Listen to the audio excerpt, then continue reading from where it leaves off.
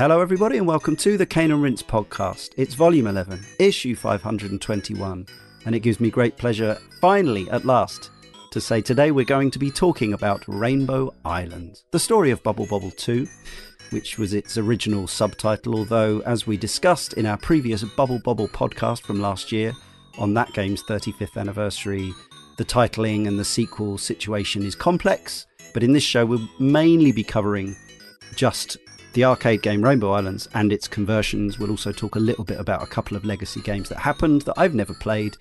We'll take it from here and you'll see how we go. Joining me, Leon Cox, in this issue are Carl Moo. Hey everyone.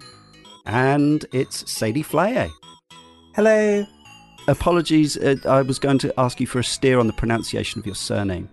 Very close. Sadie Flyer. So more like rhyming with Slayer, which is that's pretty awesome. I'm referred to at Konami as the PR Slayer these days. Sadie Flyer, the PR Slayer. Awesome. Yes, Sadie works at Konami on the Yu-Gi-Oh brand, and if you're unfamiliar with her work, formerly of Joystick, formerly of Rebellion, and formerly of, perhaps most pertinent to this, Big Red Potion, the podcast. That's right, which took its name from this game. Exactly, which is why you were the number one choice to guest on this very podcast. We'll talk about why you called it that and your history with the game momentarily, but for those who are uninitiated, because this is a 35-year-old game, what is Rainbow Islands? It is the uber-cute 2D platformer sequel to Taito's arcade smash hit Bobble. Check out podcast issue 484. You can get it from the website. You can get it from our Patreon feed if you subscribe. You can get it from Spotify as well if you wish. So, Sadie, when you named your podcast Big Red Potion, that must mean that there was something about Rainbow Islands which was special to you. Yeah, absolutely. So I would say to start off, it's probably one of my favourite games of all time. Spoilers. That's fine. Me too. Is that going too early to No, say? That's absolutely fine. Okay. I think we've nailed our colours to the mast. It's fine. For anyone the few people who may be still around who listen to Big Red Potion, that podcast was all about trying to delve deeper into games and speak about them intelligently, which are, like your podcast has done for many, many years wonderfully. And I chose that name because to me, Rainbow Islands is a very interesting, intelligent, unusual game beneath the surface of this cutesy, colourful platformer. And It was kind of emblematic of what I was trying to do with Big Red Potion. So yeah, that was why I chose it. Do you remember when you first played it and on what format and that kind of thing? Absolutely, yes. So I played it for the first time on my Amiga 500, which I think, personally, I feel was the best version of the game from what I've seen. But I would probably say that as a very loyal Amiga fangirl. I think I was probably 8 or 9 years old. I had played Bobble before and liked it. And was begging my parents to get Rainbow Islands. I clearly had seen it in some kind of Amiga magazine review, and it was getting crazy reviews at the time. So it was. That was my history with it. Beautiful. Carl, how about you? Similar age to Sadie, I think. Yeah. So obviously the main release being 1987. I got an Amiga in 1988. Amiga 500. Would have been my first introduction to the game as well, though I did actually see a copy of this in the wild in the arcades. Not that common, really, as an arcade title. It wasn't, no. Which was quite sad. Quite striking to see this game that I was actually more familiar with from playing on the Amiga version when I saw that in the arcades. Like many, I suppose, who came across games on the Amiga, it wasn't a legitimate copy was my first introduction to it. It was actually... So a little story about the Amigas. I got one for Christmas, 1988. I say I did. That's probably loose passing as a way for my dad to have actually got the Amiga. Little did he know what he did at that very moment in time for my future. 34 years on. And my uncle also got one the same day. And he lived... Your dad's brother, presumably. No, my mum's brother. Oh, really? Okay. Yeah. What a terrible assumption I made. So, and he actually lived down south in sort of Broadstairs, Margate, Ramsgate area, which is why when I was always down south, I was in the Margate arcades, and obviously when I was up north, I was in kind of the Red Car arcades. So that's why I have such a broad spectrum of arcade experiences. And I was down Kent one summer. I'm presuming summer, because that's when I spent the majority of my time over the 6 weeks holidays. And I would play a range of games that he would leave sort of the sort of the diskettes next to the system in the box. And one was just Rainbow Islands. And I thought, well, this sounds like ridiculous, but I put it on, and suddenly I remembered I've actually seen this before. I've seen this in sort of adverts. I've seen this in Amiga magazines. And what was intended to be a quick 5-minute play ended up being a large part of an entire summer of going back and back and back to sort of this game, and, you know, being taken in by the simplistic looking but complex feeling mechanics, and just kind of really, really falling in love with a 2D platform game. Now, most people associate me probably with Great Guiana Sisters, mainly because I've rabbited on about how amazing the intro music to that game is, and how much of a blatant rip-off it is of Mario. But actually, my favourite platform game on the Amiga is actually Rainbow Islands. Mm-hmm. Albeit I don't prefer the music to the Great Guiana Sisters and Chris Hulsbeck, which, you know, I think you can give that a pass. But obviously, when it came to this game, I returned home with a newly minted copy, as was so easy to do on the Amiga, and continued to just play this at home. But that was just one tremendous summer that I had. I'm not entirely sure on the year. It must have been around, I'm guessing, 1989 on the timeline. Nah, because the Amiga version didn't come out until 1990. Yeah, yeah. So it would have been summer 1990. Delay, yeah. Oh yes, because it was the summer of Italia 90. Yes, absolutely. Yes, so it would have been 1990. Would have been the summer of this game, or it might have even been 1991. But I was still relatively young, older than 7 at the time. Just absolutely fell in love with a game that was far more than what it appeared on the surface. Yeah, my first memory of seeing this, I'm not even sure if I was aware it existed before this. Obviously, I was already a magazine reader and a voracious gamer by the age of 15 when this came out. I think I only ever saw it in the arcade. Well, it wasn't even an arcade. There's this place along the coast from Brighton called Lancing, which is like a slightly smaller, sleepier sort of seaside area. Occasionally you'll get an actual sandy beach there rather than our famous pebbles from Brighton. I used to go along there with my grandparents. My granddad was a pianist, and they used to do tea dances for the old folks there.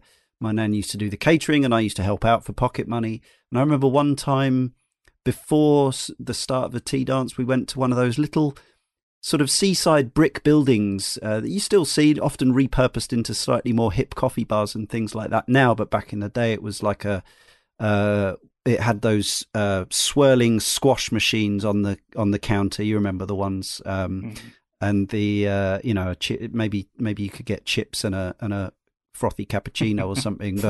But this, I think it's like a hexagonal brick building. I don't even know if it's still there. I occasionally end up along that way, and whenever I do, I literally associate Rainbow Islands with Lancing because of this. And yeah, for whatever reason, they had just 2 or 3 coin-ops sitting around, as places like that tended to do back in the day, just some, a way to make money out of dead space, I suppose. And it was one of those cabinets that was clearly, it was a fairly cheap multi-purpose cabinet. Perhaps it even looked sort of semi-homemade. It was one of those ones I think I've mentioned before where the game buttons were actually more like fruit machine buttons. They were like big oblong plastic clicky buttons. So they weren't like proper video gaming buttons. These weren't your Sanwa parts. These were like, something you'd be pressing nudges on or whatever. Franken system. Yeah, it was an odd beast. I remember that, but I recognized the font. I recognized the Taito logo, and while the characters were obviously now humans instead of bubble blowing dragons, I sort of got the gist. I possibly read the title screen that said the story of Bubble Bobble 2. Anyway, I didn't have very long before we had to go, but I do remember getting a couple of games in and thinking, this is magic. I really like this, but it takes a bit of getting used to, especially after Bubble Bobble. The mechanics are quite, although seemingly quite, as we'll probably keep saying, seemingly quite simple. There's very quickly a lot of techniques you need to learn, and you need to learn which power-ups to pick up and all this kind of stuff. So I'm sure I died or drowned very quickly. And the next thing I knew about Rainbow Islands were the reviews for the home versions. First the 8-bits came along, and then the 16-bits. And at this point, I didn't have my Amiga, but I got my Amiga for my 18th birthday in the summer of 1990. And probably the first thing I loaded up, if I recall correctly, was the Graph Gold conversion of Rainbow Islands. I couldn't believe it after 5 years of playing on my 8-bit Atari with its 20-minute cassette loading times. I could play what looked to me like an arcade perfect version of Rainbow Islands in about 30 seconds. It was absolutely incredible. And I just played that copy for the next 5 years, pretty much religiously. Eventually the Amiga kind of, fell out of favor. I upgraded to an A1200. I think Rainbow Islands was one of the games that did work, but it wasn't long before I bought the game again on Saturn. There was the double pack, and then I bought it again on PC later. And as we'll discuss later on, it's been re-released since, but not often and not recently enough for reasons that we'll go into. But as anyone who listened to the Bubble Bobble show will know, I love that game. It's on my Epic shelf, and this one is too. Giving away the ending there. Taito made it, as we said. Fukio Mitsuji returned from Bubble Bobble, sadly passed away, as we said in that show, aged just 48 in 2008. Having previously worked on Super Dead Heat and Halley's Comet and Bubble Bobble, this was a fairly quick follow-up because this game came out. I couldn't find a single date other than 1987 on the internet. There's no refined release date. I don't know what part of the year it came out or anything like that, but essentially they made this game in a year as far as I can work out. But here we are. The main characters are Bublun and Boblun, the protagonists of Bubble Bobble, known as Bub and Bob in the West. However, in this game, they appear in their human forms as Bubby and Bobby, as opposed to the Bubble Dragons of the first game, following on from that game's true ending that everybody saw, right? Because it was so easy to get. Definitely. Yeah. We talked about that. Also, unlike the first game, and I know this was a disappointment to some, and perhaps one of the reasons why the game didn't smash hit quite as much as Bubble Bobble did, it was not simultaneous 2-player. It was an alternate 1 and 2-player game. That's according to Wikipedia, all those lovely facts there. Green shirt Bubby and blue shirt Bobby would take it in turns in the style of those kind of games. The story does follow on from Bubble Bobble. The story, such as it is, following the events of Bubble Bobble, Bubby and Bobby set out to defeat the Dark Shadow and rescue the Rainbow Islands. The Dark Shadow is the entity responsible for the events in Bubble Bobble. Who knew? The game is set on a chain of 10 islands. Yes, 10, not 7. Each one with a different theme. Each island provides 4 rounds of gameplay, and once these are complete, the player moves to the next island in the chain. In each round, the player must get to the top before the sea level rises and kills them. Again, thanks Wikipedia. So yeah, it's a curious game in that it is a horizontal mounted monitor, raster, usual screen, but the gameplay is very much in the vertical style, almost like the vertical levels of Contra or something. You're constantly working your way up, not side to side, although some of the home ports have you going side to side because they're zoomed in like on the Game Boy Color. But yeah, this is a bottom to top game, a climber. I suppose Taito had already what's that game? It's called, I think it's Crazy Climber, isn't it? The Taito earlier game where you just mantle up the side of a building. I wonder if that was a slight influence on this. Yeah, actually, I was going to ask you guys about that because Mm. I'm kind of this is where I think I'd have a lack of knowledge of kind of vertical platformers before Rainbow Islands because to me it was the first one I played. Yeah. There was quite a bunch of vertical based games in the arcades of different genres, but I don't really remember anything before this one. Just climbing up to the top of Yeah, the level. No, as I say, the crazy climber game is the one I'm thinking of, but I wasn't. It's one of the ones that you can get on Arcade Archives, but I'm not very familiar with it.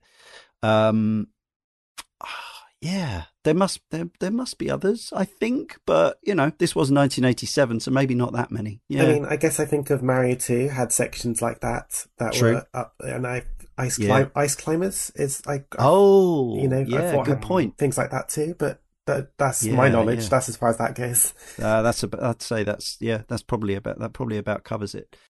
And even as an 18-year-old, so you were both a bit younger than me and still are, but I was, I was and still am now the age of nearly 50, still very much taken by cutesy games, and the visuals on this were just like almost uproariously, outrageously cutesy to the yeah, point of almost being comedic.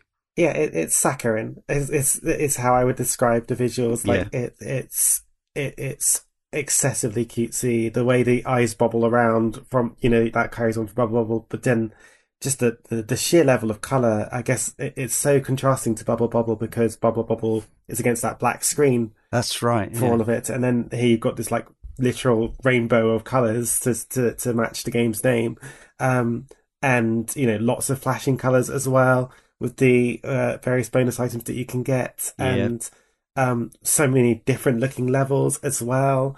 The kind of things that are in the levels, there are toys and yeah. robots and it is incredibly cutesy, and to my 8 year old self, I kind of Oh my god, fell yeah. in love with that, very quickly. It's funny. I remember a number of games such as Harlequin by Gremlin and sort of satirizing Japanese platformers, and the suggestion was often that they were kind of aping Mario Brothers. But I think as much as anything, like everything in this game has googly eyes, kind of thing.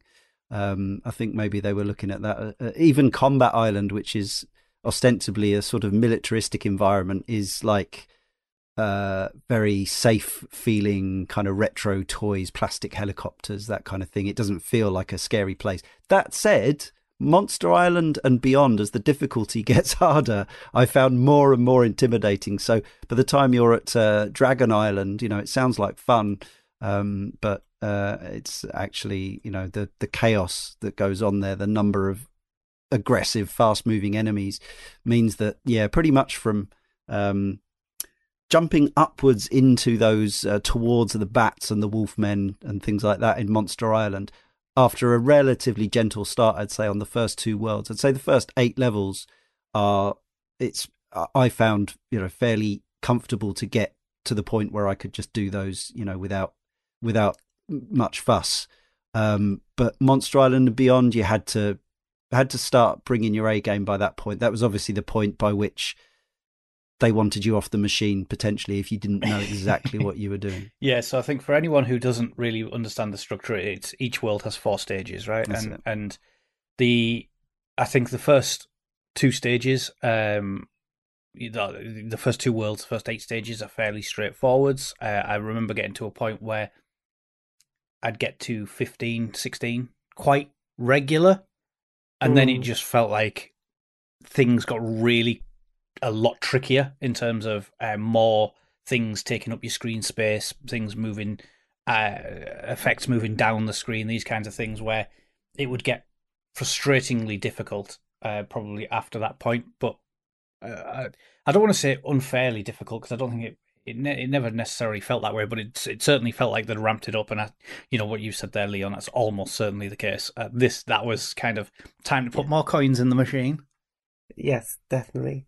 I've just it's a really good point you're saying about how the cutesiness goes away. Like I'm going back to it and playing it again for this. I Mm. didn't realize in the very first stage of that very first world you see this little caterpillar because one of the creatures Yeah. is a caterpillar, and it's Minoske. Yes, and it's sleeping. It's sleeping, and it's just waiting for you to wake it up, and it's so cute. It's adorable. It's just their little zuzzes coming out, I think, and Yeah. you know, even the like you said, the combat one, the helicopter going around is adorable. It's the cutest little helicopter in the world.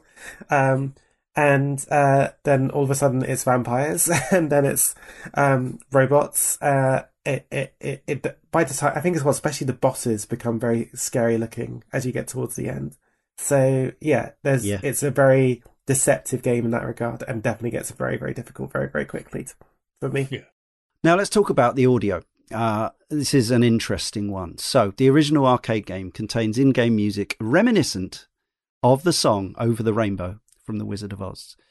This song was included in the Japanese Mega Drive versions, a PC Engine CD version, and the original Famicom release of the game, as well as the Ocean Software home computer ports.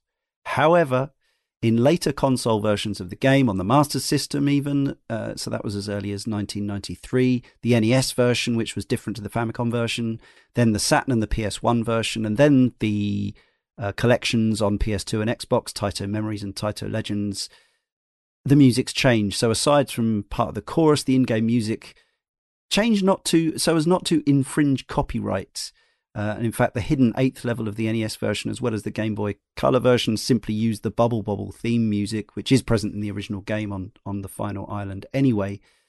What I find interesting about this, so this is the reason why the game doesn't get released very often, as far as we understand it. But I can't find a single article out there actually citing that there was ever any legal discussion between MGM and the rights holders of Over the Rainbow and Taito. So I don't know whether it's actually a thing that they were told to do or a thing that they just decided to do in case they got told off, or they got to have to give a percentage of royalties over to the Over the Rainbow estate, which is I note, and it's a 80-year-old song now, pretty much. I don't know if it goes public domain after 100 years or whether they can renew the rights and continue to. So I'm hoping. Is that what we're waiting for?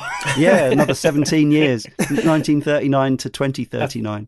I think the MGM estate is quite a potentially ruthless estate as well. I think there's been quite a lot of stories where. I think that's why, yeah. But I do miss the late 80s, very early 2000s, where caution was thrown to the wind and games were released without any care in the world. But we had started to see these things happen. I mean, obviously, I think maybe for Amiga owners, the most famous was Guiana Sisters, which I think, if memory serves me right, it was on store shelves for one day before a week or something like that. It was before it got pulled. It probably depended on the store, but yes, it was pulled. Yeah, I mean, this is in the days before Nintendo were really on stuff. Yeah, absolutely. Yeah. Yeah, it would be less than a day these days. My suspicion would be that it was something that was only noticed later. Got by like I was saying, because there was kind of that reckless attitude with a lot of games, not just these two that we mentioned. There were a lot of games which could easily be considered controversial and sparking some litigious kind of things. But my hunch would just, I don't know, my feeling with especially Japanese companies, it's just this kind of thing where it might have slipped by, and then all of a sudden the caution was applied. Yeah, it's a shame because it's frustrating to me that they seem to have got more and more scared as time has gone on. In that the earlier versions that they changed, so the Saturn PS1 double pack collection, they sort of tweaked some of the notes of the lead melody line, so that it was just different enough. There's that famous law, isn't there, about, I don't know whether it's apocryphal or not, that the idea that if you change every seventh note, you can't be sued for musical copyright because every tune is, it exists, right? Right. It's not even a direct cover. It's a sort of jazzy interpretation, but obviously the sequence of notes, if it was played in court and broken down and so, obviously, after that Saturn and PS1 version, that I think it was a claim released in the mid-90s, then those Memories and Legends collections came along on PS2 and Xbox in the early mid-2000s. They simply ripped the melody line out altogether, so it's just the bass, like the bass line and percussion and some chords. and at least with that, you can kind of whistle the original melody over the top to yourself if you want. But so I think what's happening now is, so there is no Arcade Archives release of this game, even though I'm sure Hamster has the rights, because I think they have the rights to almost everything from Taito from a certain era. Bubble Bobble is out there.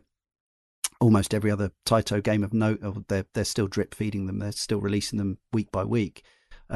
So the Taito eGrit 2 mini console, which has just been released elsewhere and is about to come out in the UK, does have Rainbow Islands Extra on it. But I think what they've done there is, again, they've taken the Bubble Bobble theme and put it to every level. Now, of course, I love the Bubble Bobble theme. We talked about that in the Bubble Bobble show, but that's the Bubble Bobble theme and the Bubble Island theme. The Rainbow Islands theme, the Somewhere Over the Rainbow music, I'm not saying the game doesn't work without it. Of course it does. The gameplay is still there in spades, but it's not the same.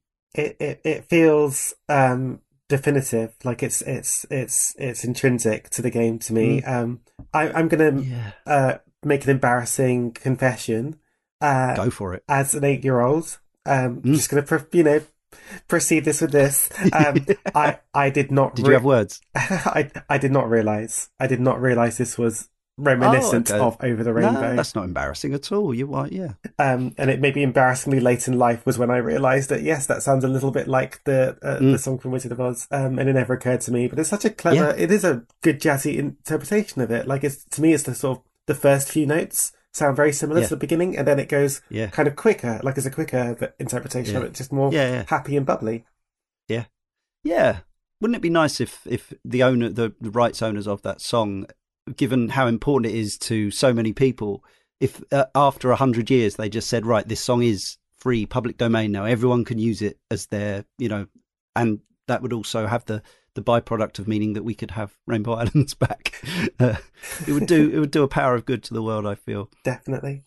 Let's hear from our first correspondent for this show. This is Alex Dola from Patreon, who says, Rainbow Islands is a game I have a huge deal of affection for, but one I've never played all that much. Aside from a few goes in the arcade and the copy I had on my old Amstrad, it doesn't seem to have ever popped up much on collections over the years, for reasons I'm sure will be discussed. Regardless, anytime I do get to play this game, it makes me feel hugely nostalgic. It looks beautiful, it sounds delightful, and making rainbow bridges to traverse the world and kill enemies never stops being fun. I honestly can't remember if I've ever finished the game.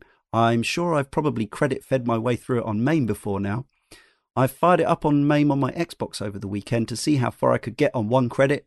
Not very far. I made it past the first boss, the spider, but then died in the next area. It was heaps of fun though. This and Bubble Bobble really are both up there in the golden age of arcade games for me. It's one of the games I most wish would get an Arcade Archives release so I could play it on my Switch. See previous discussion. And yes, you can't actually credit feed your way to the end because the game locks you out of continuing beyond a certain point unless you've aced every level up to that point, in which case you can get the power-up which allows you to continue beyond levels 7 or whatever it is. Yeah.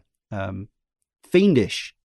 Let's talk a bit more about the actual gameplay then. So, at its most basic, from the Wikipedia, players can release rainbows that act as weapons, makeshift platforms, and item collectors. Slinging rainbows damages any enemies and acquires any items that the rainbows come into contact with. When jumped upon, they fall down, I should say they actually shatter, beating any enemies below them and releasing a damage field above them. Collecting power-ups increases the player's speed and the speed of rainbows, and how many are spawned are up to 3 or 2 in some home versions. If players take too long in a level, water will start to rise up from the bottom of the stage and will kill the player character if it rises above his head. So, the rainbow in Rainbow Islands, what an incredibly versatile and clever thing to give the player. It's also just weird. It's just odd. That description is fantastic from Wikipedia. Whoever wrote that or collaborated on that, brilliant. But it summarizes what is a very complicated mechanic beautifully. Because I can't think of any game which has anything like the rainbow in Rainbow Islands, because it's bonkers. It's just weird. Like, what platformers give you something that you can spawn that creates a platform, and that's literally how you get about the level pretty much from start to finish. And also that's a weapon if you want to use it as a weapon. You can, I mean, the way that Wikipedia described it was that damage field above it. For me, it was bumping the rainbow onto enemies to knock them up into the sky, that's it, yeah. and then jumping on the rainbow to slam the rainbow down onto enemies. But also, for some reason, the rainbow damages them when you shoot them. Obviously, makes total sense. In a different way, though. So you get different collectibles. If you trap them and then burst the rainbow onto them, you get the power ups and the higher score items. But if you just drop it on them, you get the kind of the basic stuff. And that's vital, which is it's a massively important mechanic for reasons I'm sure we'll get into. Absolutely. But yes, it's I think if I'd have tried to play Rainbow Islands when I was older, and I guess this, Leon, you did, I think I would have found it too odd a mechanic to get my head around, because it just isn't like anything else. It wasn't like Mario. It wasn't like Bobble. No, I think the thing that still catches me out to this day, even though I know full well that's how it works, in my head, you can just step slightly onto a rainbow, but you can't. If you step onto a rainbow, you go halfway across the rainbow. And if you then step from rainbow 1, if you've got a powered up rainbow, and you push again to the left or right, you will go all the way across to the middle of the next rainbow. I still lose lives to thinking that I can just nudge Bubby or Bubby just a pixel or two. You can't do that. And in fact, if I did have I think if there was an element of the game that I would kind of warn modern players about, we often talk about the incredible fidelity of control on modern platformers, going back to Super Meat Boy and things like that. Bubby here doesn't really have that. You can control Bubby a little bit in the air, but Bubby has a definite kind of point of departure and point of arrival that you're not going to be able to do too much about. And the screen gets more and more chaotic and full of enemies the further you go into the game, and you have to be incredibly sure of yourself. However, you are armed with this powerful weapon which has a pretty kind of generous hit detection area. Yeah, it is. It doesn't need to be right next to an enemy to knock them up, or to hit them, or to, indeed, I think even if it slams down, the enemy doesn't necessarily need to be right under. Like, it can be a little bit to the side. So it like you said, it's a little bit generous in that regard. But the contrast is very much locomotion. And I think the key thing with what you were saying, Leon, about that kind of moving halfway up the rainbow, the issue there is height. You go halfway up the rainbow, you're now a little bit higher than you were expecting to be. You just nudged it, and that's crucial, because that means you're going to get hit by some missile that you thought you were just going to sneak under. Or the bat that was, flying above you will just get you. And it's vital. It's I think the way I would describe it is trajectory. It's all about trajectory, like knowing where you're going to end up as you make a movement, and where your jump is going to leave you, and what direction you're going in is more vital in this game than many other platformers, I would say.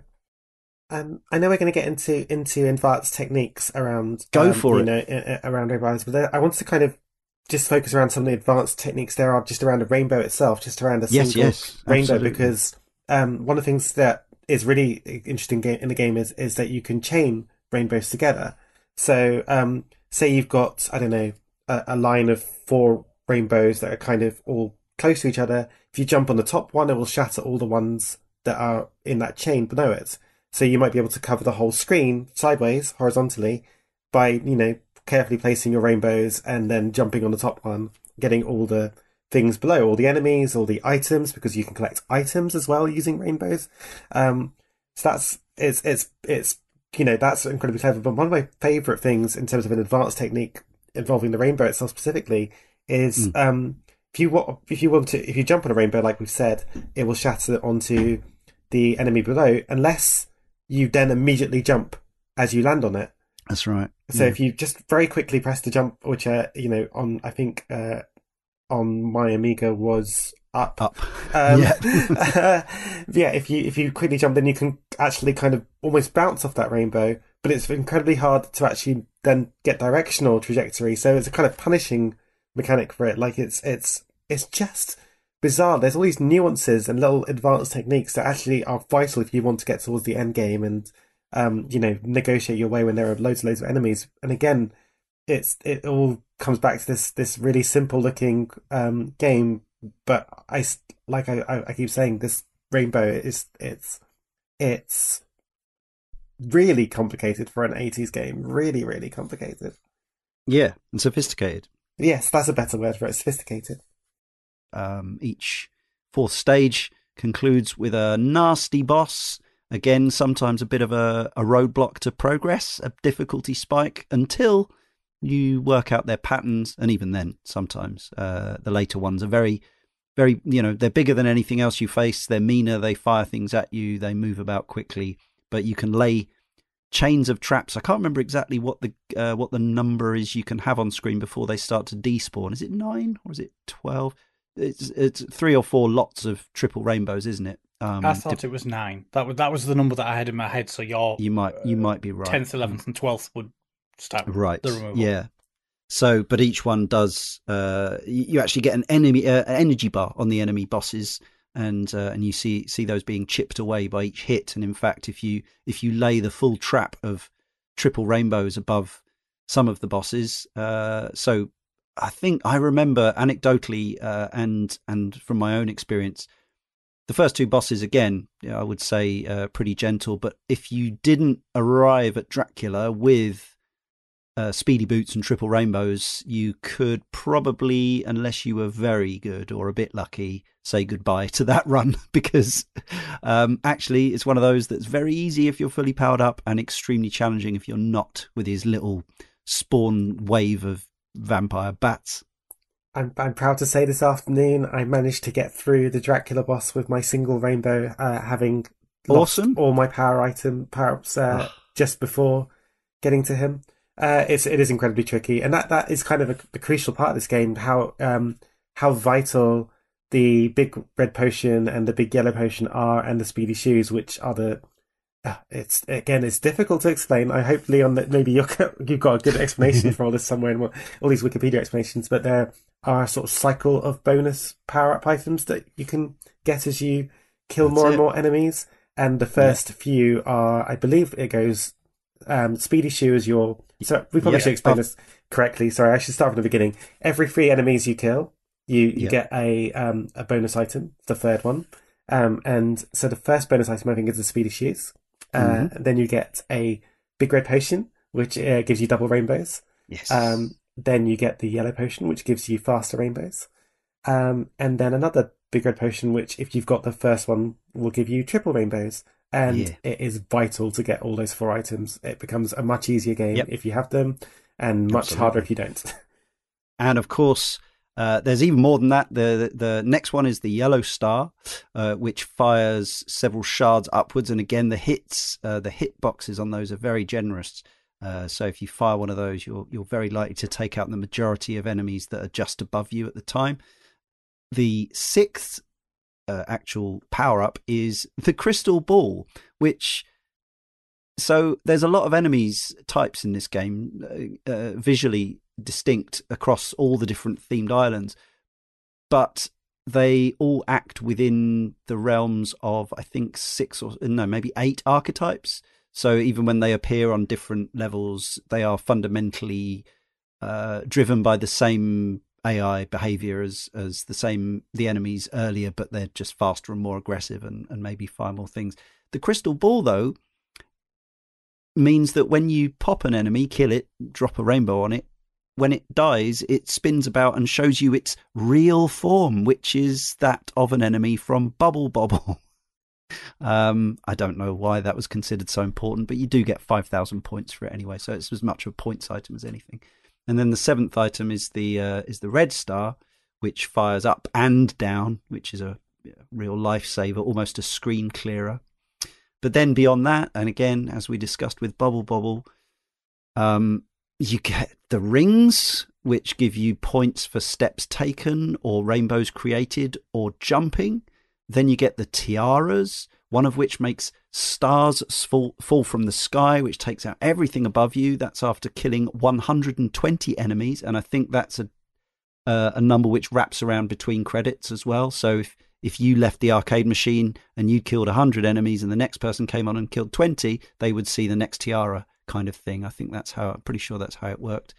You get a protection fairy tiara which spins around you, and a star that flies out of you when you jump and explodes in multiple directions for the next 8 jumps.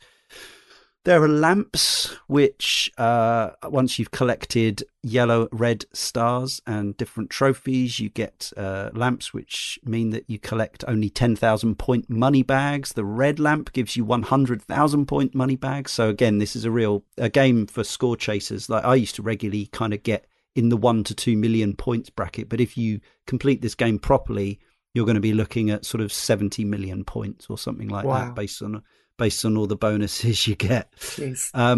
We haven't even said every single platform, pre-built platform on this game is covered in invisible collectible items, which are only revealed by firing rainbows at them, and they start from the very beginning with the famous green pepper, which is worth just 10 points. They work their way up through the tedious vegetables and through the fried eggs and fruits and cakes and desserts and into the jewels and crowns and mugs of beer and things. It must be 60, 70, 80, something like 80 different score items of this nature, with the top 3, the gold coronet, the gold crown, and the money bag, all being worth 10,000 points apiece. So again, if you think you've got the time, bearing in mind that every level has an invisible time limit, you can also scour every surface for points. There's just so much going on here. I mean, that's how I would play. That is when I was, when I was good at this game, which is so many years ago, but when I was good at this game, I would know where you could find those invisible items. And I would get them because getting points was vital, because you can get 1-ups, extra lives, if you get to certain score levels. And even though you're probably likely to get to those score levels anyway, in my head, it was important to get those things so I could get to that level quicker. So I would, at least for the first 3 walls, so, up to Vampire, I think I was fairly confident about where all of the special items were, and all the invisible items. And then from that point on, I think once you get to Toy World, you're just trying to survive. That's how I kind of always looked at it. It just got very hard very quickly after that point. For most normal people. But yes, as always, there are people out there who can absolutely cruise through this stuff. But patience and persistence and practice all pay off, I suppose. Because you mentioned as well the different power-ups beyond the double big red potion and the big red potion. All those, and then that 8th one, which is condition dependent. And that's it. Yeah. I remember when I started Big Red Potion, my podcast, I was reading a lot about Rainbow Islands, and there was this like GeoCities looking page that I found, even though this was 2008, and it had this table of all the different conditions and the items, that were tied to those conditions. So things like, I don't know, like you mentioned, getting 12 for certain things, or jumping on rainbow a certain amount of times, or there were all these bizarre conditions, and just like subquests. Yes, and I think it's something that's carried over from Bobble. I guess so. I didn't notice it as much. Yeah, I just didn't. For some reason, I didn't notice it that much in that game. Maybe I was a bit younger, and maybe it's just depends which version you played as well. They weren't always as faithful to the behind the scenes stuff as all the versions of Rainbow Islands were.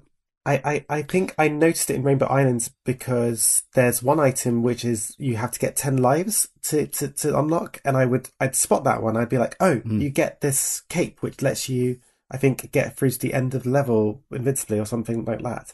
And even at like age 9 or 10, I was like, there is something going on here. There are ways I can get. I couldn't work it out, but I could work out that these things were appearing because I was doing something. And then when I saw that table, I was like, wow, this game is just nuts. This game is nuts. It's bonkers.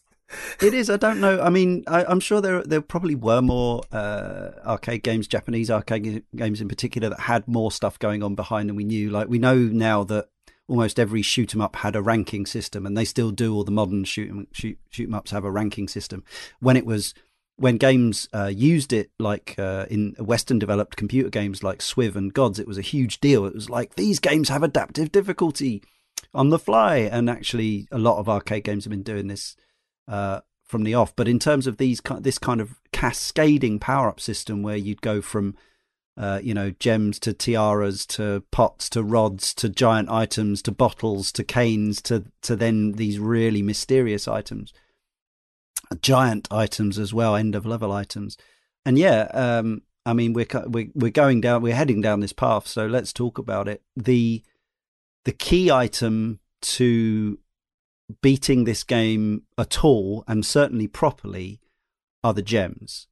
And what you probably did realize, even at your relatively young ages back then, was that the red gem always falls on the left of the screen, the orange gem always falls in the next kind of segment, and so on. The screen was divided into 7 invisible strips, and so depending where you killed the enemies, they would land in as different coloured gems. Now, you fairly quickly realised that collecting all 7 of the rainbow coloured gems would get you a 1-up and get you a nice big item at the end of the level. What I didn't know until I possibly read that Amiga Power guide, and even then, of course, the Amiga version wasn't actually fully complete because it didn't have the secret islands. If you collect all those gems in order from left to right, you get the secret rooms. And if you get into every secret room in the game, you end up with all the permanent power-ups, which means that when you die, you can still run fast or shoot double rainbows or triple rainbows and even fly and stuff like this.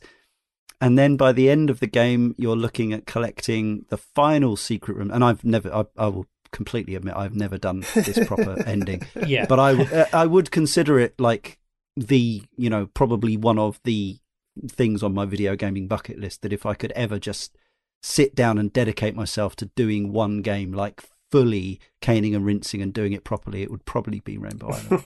The last 4 items, are the silver, gold and bronze mirrors. I think they're mirrors. They're like big dishes, and there's one final rod at the end, and these essentially, you get all these, you get the true and happy end, where everybody is transformed back from dragons and everybody is freed.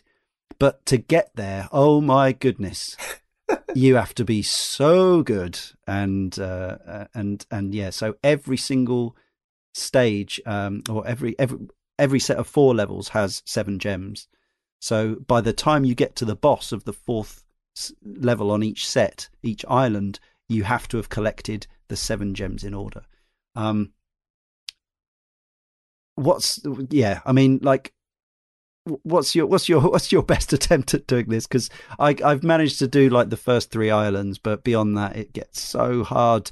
The platforms start to run out and the enemy sprites get more and more irksome. And so for me, I've beaten the game, and I've beaten the game with 7 gems, but not 7 secret rooms, and certainly I never got to play the extra worlds. That was only for YouTube videos. Have I ever enjoyed those? Same. I think it's similar to you, Leon. Like, I think I could get them in order for like maybe the first 3, or probably not the 4th one, because like we said, the 4th one is the way the difficulty seems to really rise. But definitely for the first 3. Carl, you played it all that summer? So again, it was a mechanic I wasn't aware of for the longest time. Of course, and then I remember one time, because it pops up like, does it say? It says completed, doesn't it? Not congratulate. It says completed when you get the gems in the order. So I think so. Yeah, something like that. Yeah. And I remember sort of putting 2 and 2 together at that point when I saw that message that I'd actually got the gems in the appropriate colours left to right. And the game never, as far as I'm aware, it never explicitly tells you that this is the case. Oh, no. But it gives you enough information that it's logical in terms of, you get the markings across the bottom of the screen where the diamonds are, the colours of the letters when it's goal in, exclamation mark, is all in the appropriate colours. So I eventually put two and two together, and that they should be collected in order. It took me a little longer to realise how to get the appropriate colours.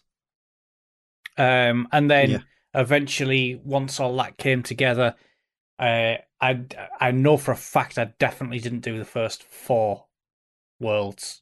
I believe I did 3 worlds. Of getting the sort of the 12 stages of getting the gems in the right order. But after that, it's the normal human amount, I think. Yeah, we're on the same page with that. I think, there is a real turn, isn't there, in terms of the difficulty of the game from that kind of point on, and being able to do everything together. And I found myself laughing earlier on when you were describing all the power ups in between to be able to do that, and you're describing everything of having a generous hit detection, and you've made the game sound like the easiest game ever, and then we're like, couldn't get past World 3 by doing all the gems. Okay. So it being able to do the platforming, avoid the enemies, kill them in the appropriate place, get the correct gem whilst utilising the correct Don't accidentally rainbow. correct one out of order, by the way. Exactly. God, that was so annoying when that happened. It really is. And then making sure that you use the appropriate method of rainbowing. I don't know if that's the correct verb, but we're going with it. And then putting it all together. And make sure you get in the secret door at the end of the level before it disappears without dying on the bus. Yes. Yeah. There's a lot. There's a lot that goes on. And actually, these are the days where, literally in the case for me of not looking at an instruction manual because it wasn't an entirely legal copy. But I didn't have one either because it came in. It was part of the Flights of Fantasy Amiga pack. It didn't. I don't think it had a manual actually in the box. It was just a little plastic case rather than the big cardboard box. So a case of just putting stuff together. This is very very pre-internet of just I'll go and look and see how it. No. Didn't happen. Figured it all out over a summer, piece by piece to try and get through it.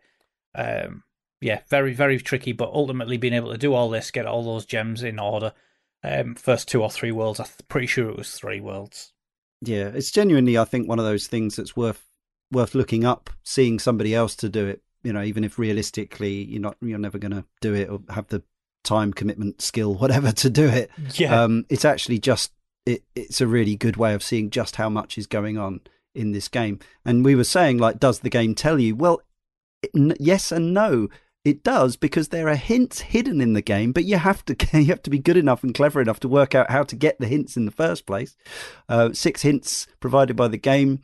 3 in the original version, which the riddle of the silver door. If you collect 7 little diamonds in order, it does tell you, but you have to have collected. What is it? I can't remember actually what dictates whether you get these riddles, but you have to you hardly ever see them unless you're specifically going for them. Yeah, I mean, I'm trying to work out how I knew, because I think I did fairly early, and it's either there was a manual with my version which may have mentioned it, but that doesn't seem likely. Maybe I fluked that riddle. Because I remember going for it from when magazine guide, maybe quite possibly. I just can't remember, but it's also just it's a bit weird that there are items that appear depending on a vertical area of the screen. I think that in itself as a mechanic is odd, and they're not all equal, are they either? If I remember, are they not? I think I might be wrong. If I'm wrong, the middle one might be wider. The green one. I think the outer ones might be narrower. Is what I have in my hunch, in my head, but I could be very wrong about that. No, that's quite possible. And another thing this game does that Bubble also did, which is fascinating, I think, is the codes. So when you get to the secret room, there's written in sort of arcane script on the wall that you have to kind of understand what it's actually hinting at to even translate it. So there's a whole kind of Da Vinci Code kind of situation going on here as well. There are runes on the wall which effectively tell you to enter inputs on the coin op before you start playing to give you the permanent power-ups. The idea being, if you've been good enough to get to the secret room on a previous game, of course you'll want to do it again because you want to get to the true ending and all that, but you can give yourself an advantage, effectively like an RPG or almost roguelike, I suppose, or roguelite. You can then input the command, which will be, based on the joystick's cardinal directions and the bubble and jump buttons, and then you'll give yourself permanent fast running double rainbows, fast rainbows. And that's that's how you get the hints. They are also, you get the hint by entering the code that you had to get to the secret room to see. Oh, gosh. No, I can't have done it that way. That sounds way too difficult. I mean, wonderfully kept progression, but I suppose it's one of those things.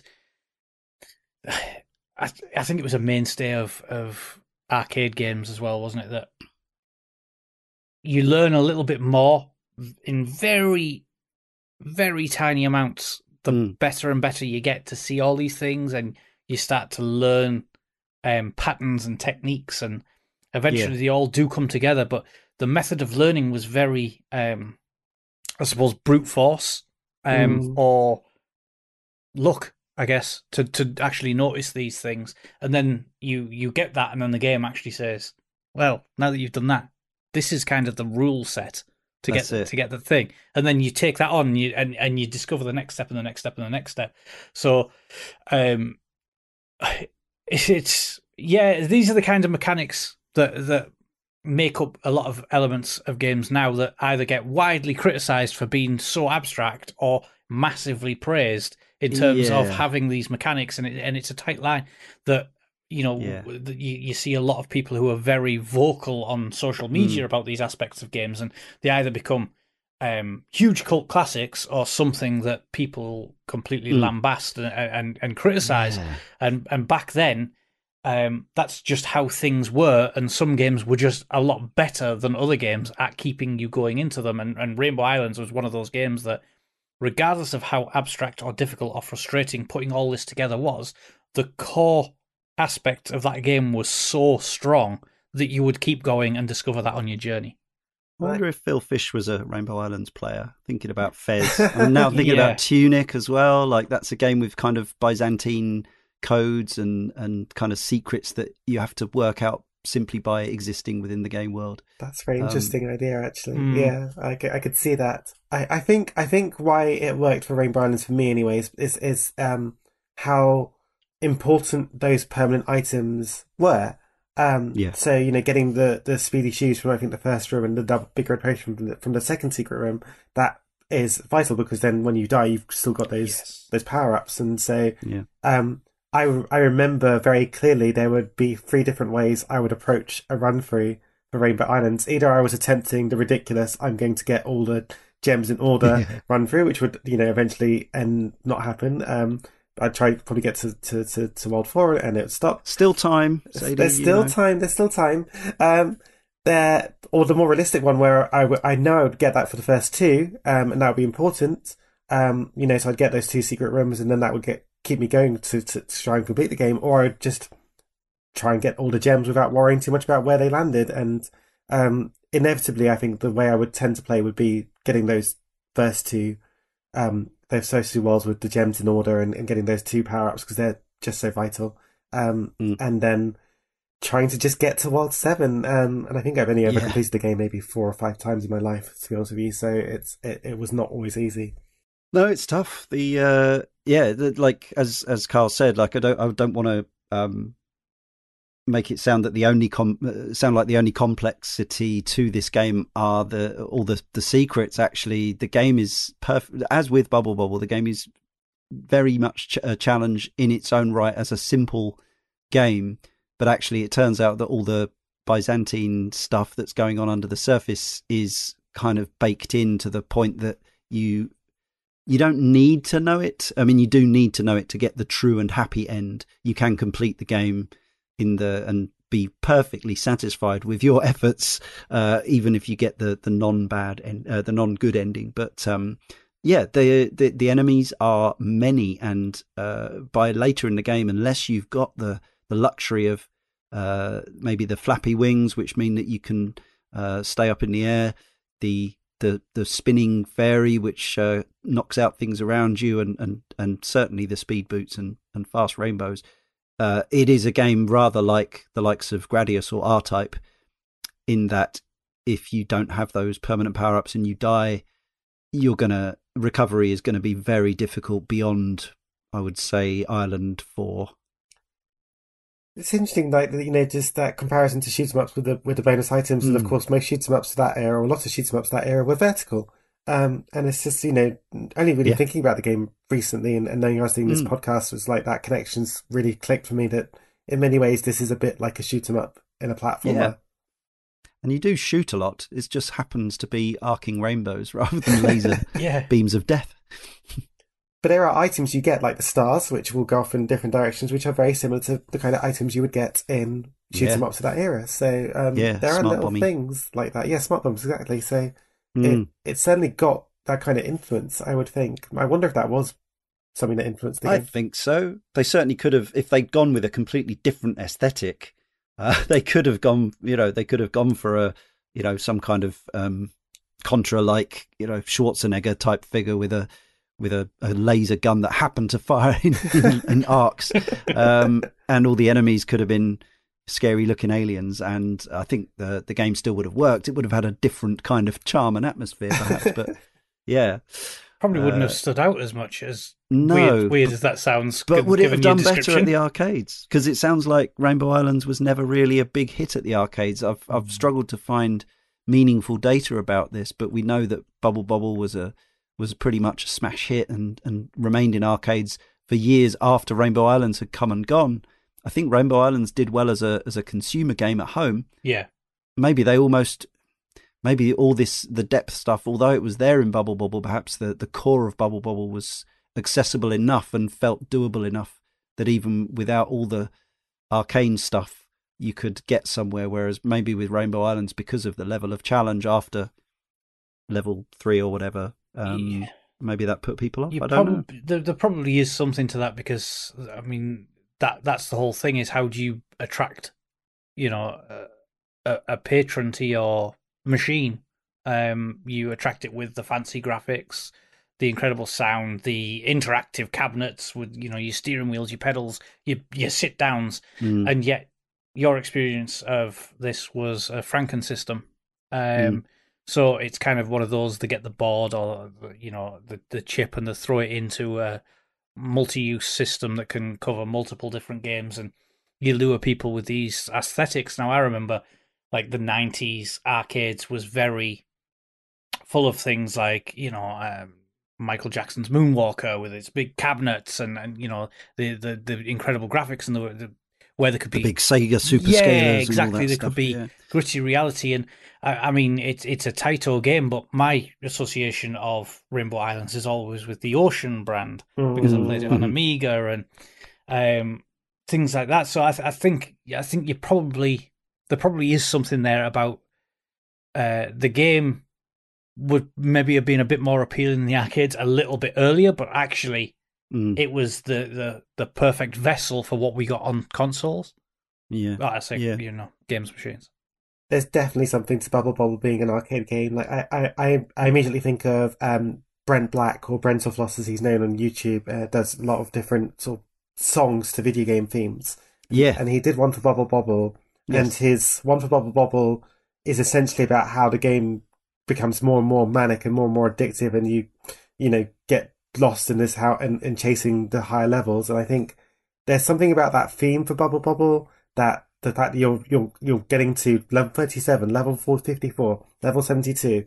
And Rainbow Islands just doesn't quite have that. It's more binary to me.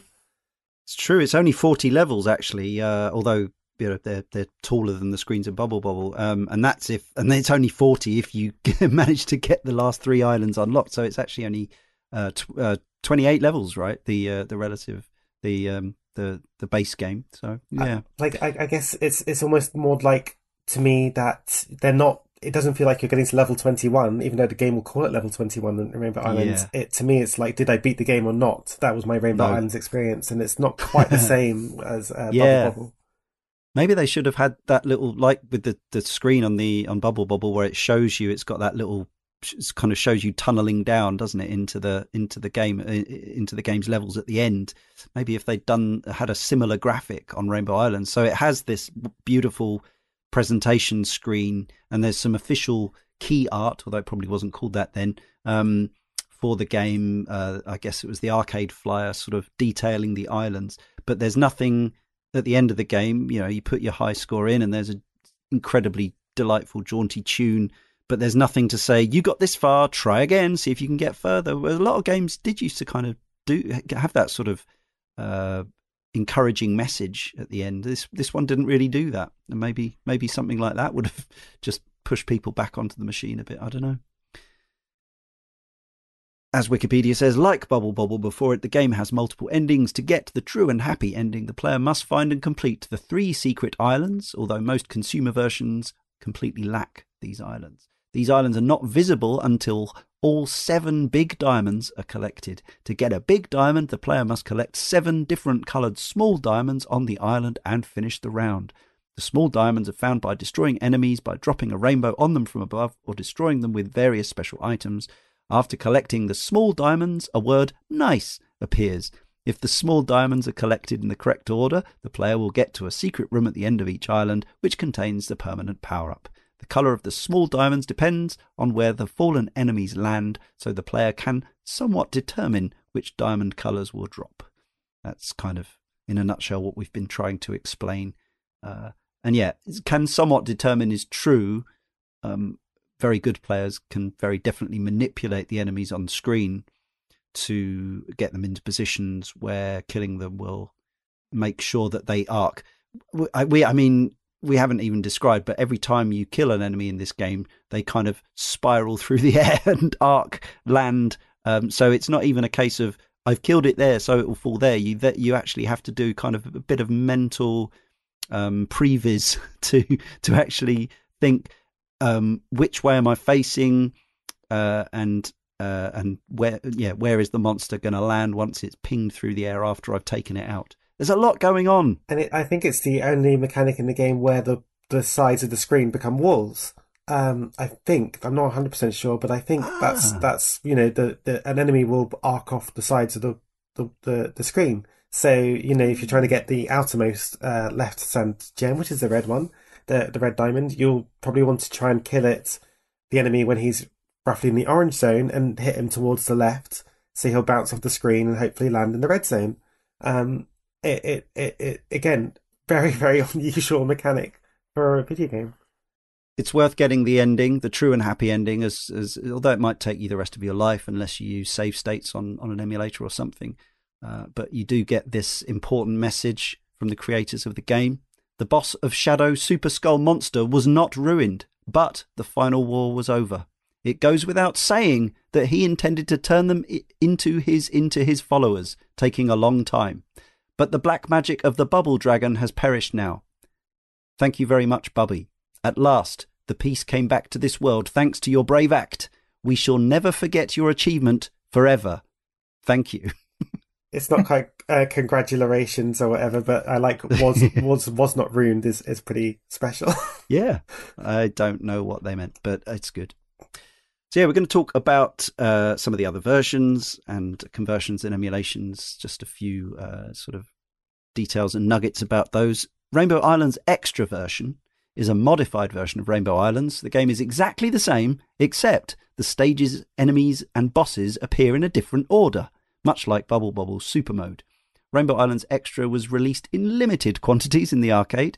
The game was also included as a mode in the Sega Mega Drive conversion of Rainbow Islands, and is the version included on the Taito Egret 2 mini console, according to Wikipedia. So I will have a legitimate version of Rainbow Islands Extra in my life very soon when that nice little device arrives.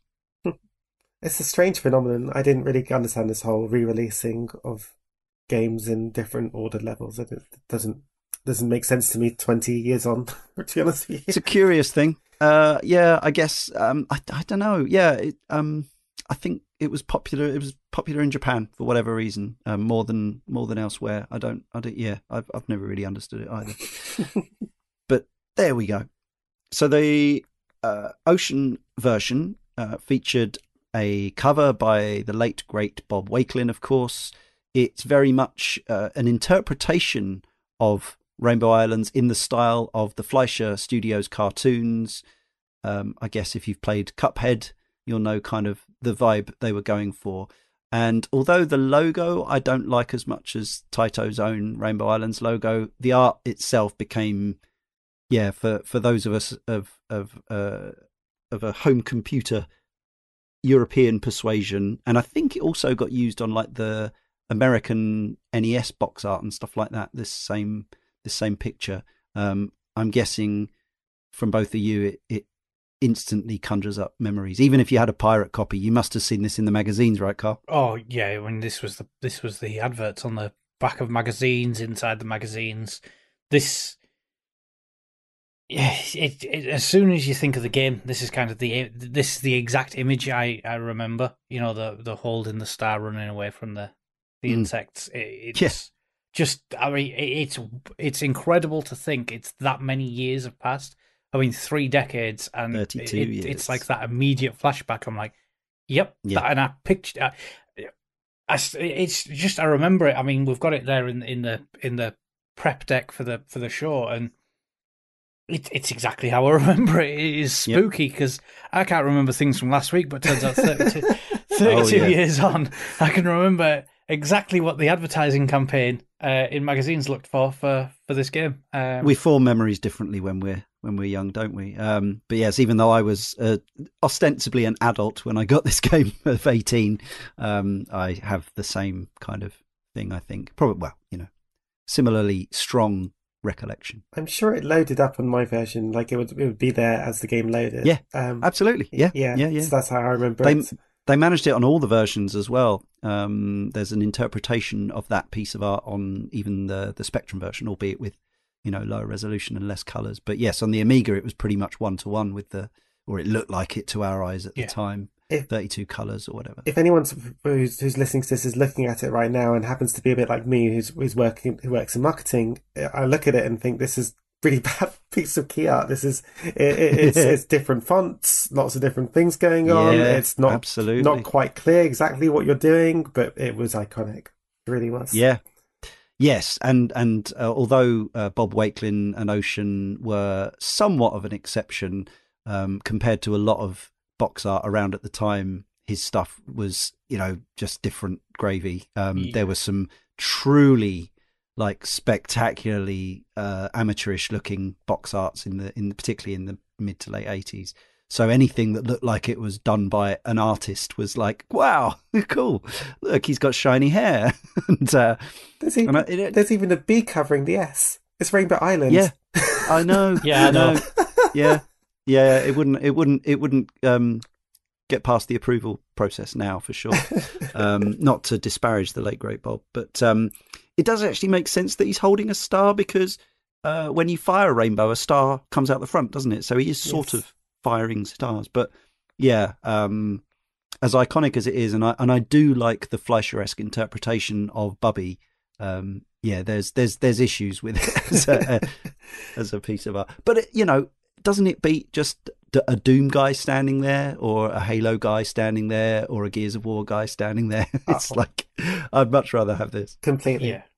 I think that's as much as we look back on that era of questionable box arts, at least they had character, Yeah, for sure. So there's a genuinely fascinating story worth looking up. That is called The Beginning, Rainbow Islands. I think it's Andrew Braybrook's blog about the conversion of Rainbow Islands. So Andrew Braybrook, we covered Paradroid on a previous podcast. You'll know he was already a legendary coder, particularly of 8-bit stuff. Had already moved into, I think this was one of his first 16-bit projects. Obviously, home computer conversions of arcade games were a very, very mixed bag, to put it politely, at this era.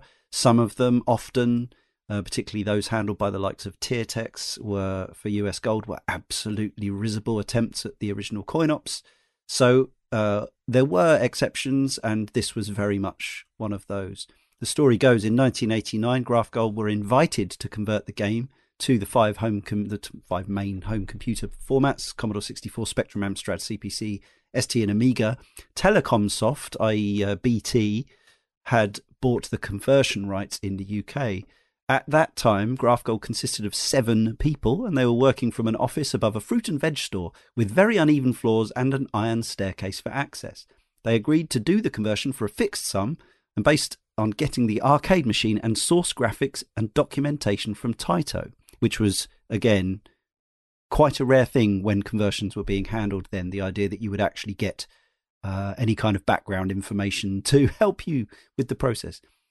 The job, they reckoned, would take 9 months, and milestones were assigned based on their knowledge of the game, and that it showed 7 islands on the start screen. The main problem was that they were on the first floor and an iron staircase for access at the back, and they had to get the arcade machine upstairs. It took all of them dragging the cabinet up the stairs rather slowly. The cabinet was made of 3/4-inch chipboard and contained all the workings of an old cathode ray tube TV and more. The jammer board was also the size of a PC motherboard. The game took the whole team. John Cumming took charge of maps and graphics. Gary Foreman did the C64 version. David O'Connor, Spectrum and Amstrad Z80 versions. Jason Page did the 16-bit and C64 sounds. Steve Turner did the management and Z80 8-bit sounds. Dominic Robinson did the technical design and support. Andrew Braybrook did the 16-bit versions. We'll come on to the reviews of that in a bit. So the first home version, though, was the Famicom version. This is actually quite a different game. It's worth looking up if you're familiar with the arcade version and the say the Amiga version. Taito themselves went with a kind of slightly different layout to the levels. It has a different island based on their own Kiki Kai Kai IP as a replacement for Magical Island. It doesn't look as appealing to me, but I think it's interesting what they did. It was often the case, as we know, that with Famicom or NES ports, companies like Konami would actually try to make a more home consumer appropriate title, like they did with Contra and things like that. So it kind of made sense, and I think it reviewed okay. Then those 8-bit versions arrived. First on the Commodore 64, Spectrum and Amstrad. The reviews, as we said, were absolutely amazing. Ocean ended up releasing the game. I can't remember what the exact situation was, but Telecomsoft went bust, I think, was the long and short of it, and Ocean picked up the rights. Did well for them. They got a Zap Gold medal in Zap 64 with 96%, and CMVG 96%. The Games Machine 92%. On the Spectrum version, it got a Crash Smash. CMVG 95, Sinclair User 94, and a Your Sinclair 94.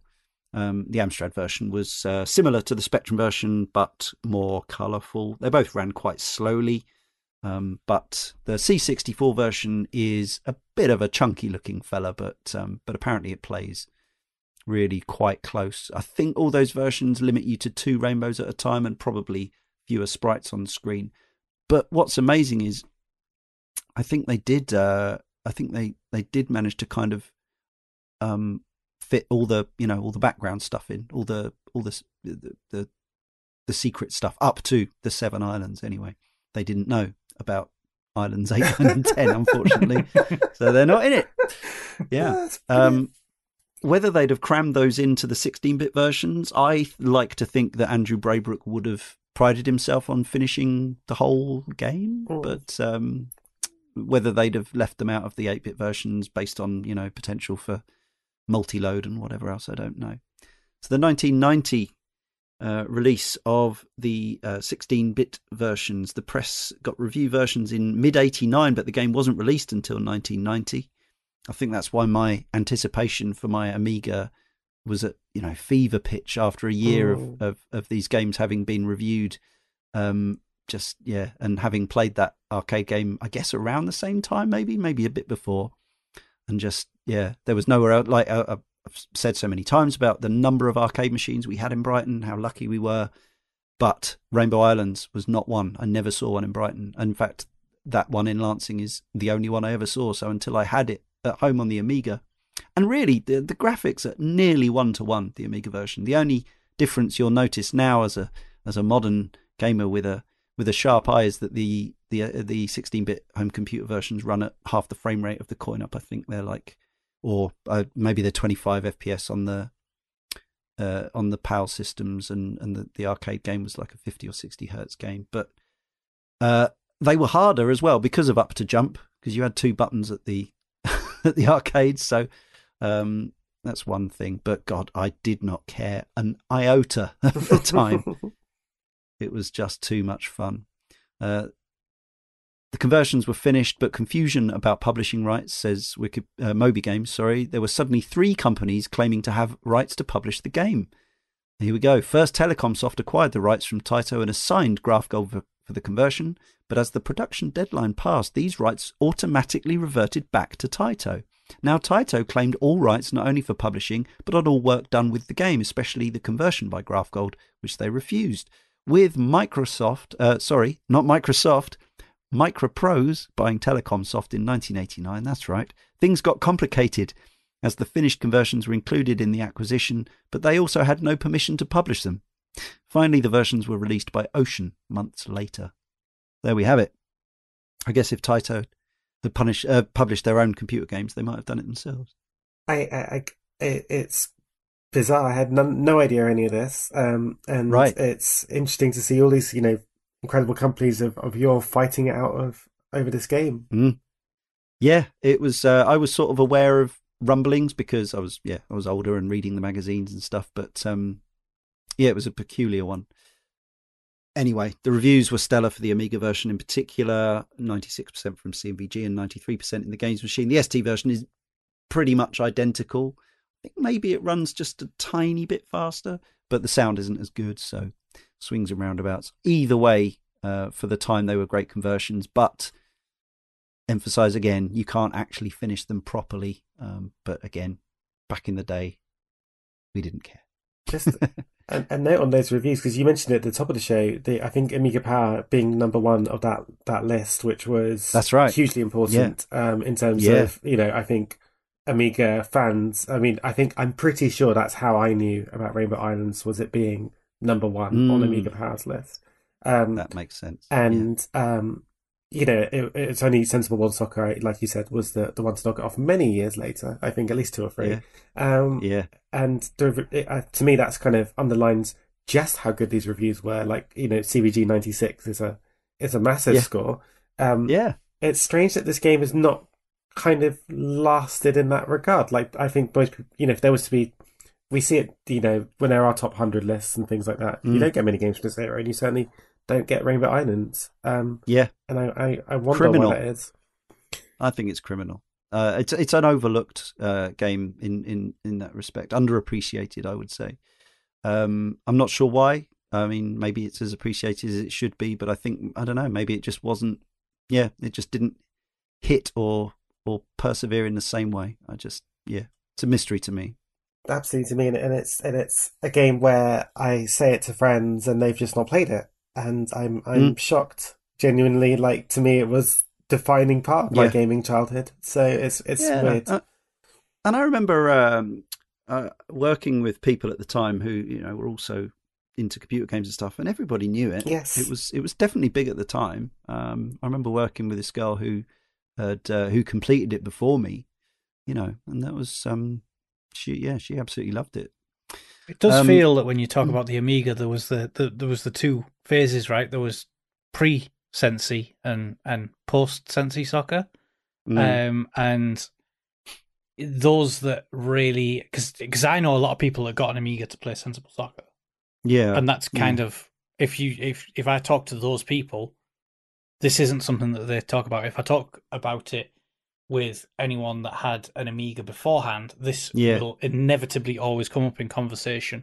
And in fact, on a couple of occasions in the last few years, I've actually had my dad mention this game, and also my uncle actually came to visit where I live in Newcastle for the first time since I've been here last year, and he was only here for like 2.5 hours, and in that 2.5 hours, he actually mentioned this game completely out of the blue. So there are the people that have those conversations that when they think the Amiga, the brains are like, oh yeah, Shadow of the Beast, Rainbow Islands, and it's all these big hit games that were inevitably, obviously, always up the Amiga Power chart in terms of the most important must-play Amiga games.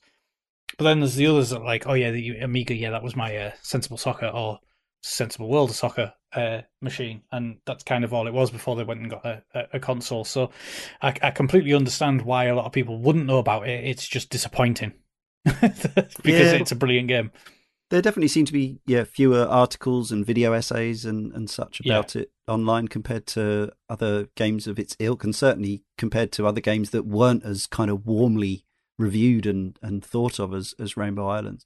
It may just partly be that it's kind of slipped from people's minds a bit because of the lack of re-releases. Definitely. As I say, the last official releases were like 16 years ago or something, other than, maybe this something of a presence on the eGrit 2 Mini, but that's still a very niche device, I think an Arcade Archives re-release would go down well, but again, often with these games that the likes of me are kind of going, oh my, please release this game. Well, and then they come out and then there's this kind of like, oh, well, that happened. And yeah, like the amount of people who didn't know Bobble was out on Arcade Archives when we did our last show. It's like, what? Are you kidding me? Yeah, it's nuts. In 17 years, when we get the definitive edition with the Somewhere Over the Rainbow inspired theme, we will get the articles. And we'll get the the game best back game together. You've never played. It will be the headlines, and it will be all about Rainbow Islands. I'll be 67 years old hosting this podcast. I'll be going, but we did hear from one or two correspondents at least on Rainbow Islands, including Garrison Savannah, which is, if that's your real name, Garrison, props to you, from our Patreon.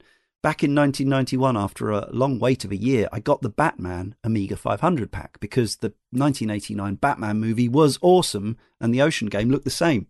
So my platformer in the pack was New Zealand Story, which was a great game. My best mate at the time, however, had the Flight of Fantasy pack. And as you did back in the day, we swapped games. My New Zealand Story for his Rainbow Islands. And I fell in love. The music, graphics and sound effects were great and the gameplay superb. I still remember the iconic ding noise of the rainbows. The day came and I had to swap back. And although New Zealand Story was still great, I missed Rainbow Islands so much I had to go and get my own copy. It remained one of my favourites through my Amiga's long lifespan. What a great game. Lovely. Yes, Ocean also did handle a good, solid port of Taito's New Zealand Story, which is a game that maybe we'll cover on this podcast someday. I was going to say, lots of lovely games mentioned there by Garrison. The Batman game is fantastic. New Zealand Story is great, but I agree with him. Not quite Rainbow Islands for me. Anyway. Yeah, same. Yeah. ST reviews, I've got a couple. 93% in CMVG, and in the wonderful Advanced Computer Entertainment magazine, it got 934 out of 1,000 because it was my kind of scoring ranking. Because it was then. That's amazing. ACE magazine. Oh, wow. The Mega Drive version was converted by a team called iSystem Tokyo. No, me neither. But Me Machines magazine, the much loved, gave it a 92%, and Megatech gave it 86%. So yeah, I knew this was a solid port, but for some reason I never got around to getting a copy. I don't think it got a PAL release, as I recall, but I do remember seeing a Japanese copy knocking about. I should install it on my Mega Drive Mini, right? Then in 1991 there was that NES version, which was Ocean again, based on the Graph Gold versions, and that's much more like the coin-op than the original Famicom version. And then in 1993, the Master System got a port by ITL and Sega. Sega Master Force gave it 91%, but this is actually based on the Famicom Japanese version in that it's got two rainbows and different level layouts and all this kind of stuff. Also, the original European version has a, no matter which cartridge you buy, and because they couldn't do patches those days, there was no internet and you had a cartridge, there's a glitch that crashes the game after level 7, sending the player back to the title screen. So that was good. And fortunately, when they released the game later in Brazil, because the Master System was massive in Brazil, genuinely, that wasn't sarcasm, it lasted there for years and years and years and years. They did a fixed version for the Brazilian market. There's a really solid port for the PC Engine TurboGrafx 16 with CD sound by NEC Avenue. I could install that on my PC Engine Mini. Wait a minute. Parasol Stars comes out of the box on that. Future show.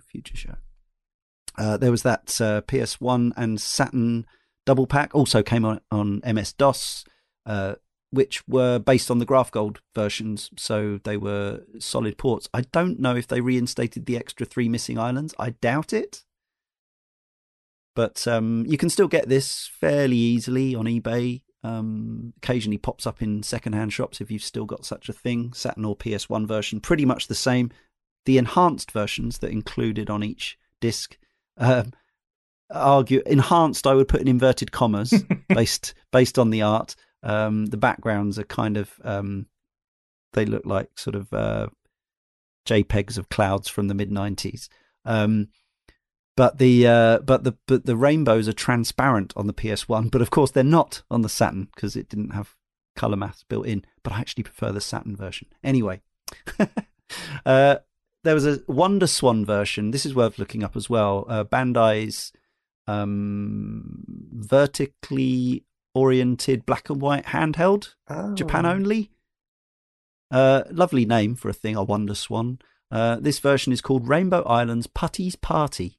And it has a different protagonist, but it's fundamentally a solid Rainbow Islands game by all accounts. I expect there's an emulator you can play Wonder Swan games on, even if you don't have access to original hardware. The Game Boy Color version in 2001 by TDK Media Active includes that Kiki Kai Island and uses the Bobble theme as the level theme. Did anyone ever grab this version? I didn't. No. I think if it had been on the Game Boy Advance, it would have been a definite buy for me, but not the Game Boy Color. Yeah, same. And it was, obviously it was a bit zoomed in and stuff to accommodate the screen. It was a cut down version, but I don't think it was a disaster. The last ported version that I'm aware of, I did also own. This was a PC double pack. Different to the MS-DOS version from 96. This was 2004 on the Empire Explosive label. Bobble and Rainbow Islands. Good ports. You can still get this quite easily on eBay. So, and I think it runs okay on a modern Windows PC. But if you buy it and it doesn't, I take no responsibility. Do your own research. Love those explosive ports. There were, lots of different things on the explosive label, weren't there? Then they ended up they became budget quite quickly, if I remember. And yeah. I think I picked this up. I'm pretty sure I picked this up because I can't imagine myself going into the store and seeing those two games next to each other and not buying it. So yeah, I think it was like a tenner or 12 quid or something like that. They were discounted. Yeah. In your library still, Sadie, somewhere maybe? Probably at home in Teessing in South London. It's there, probably sitting next to the Virtual Boy somewhere. Gather it up. I will do.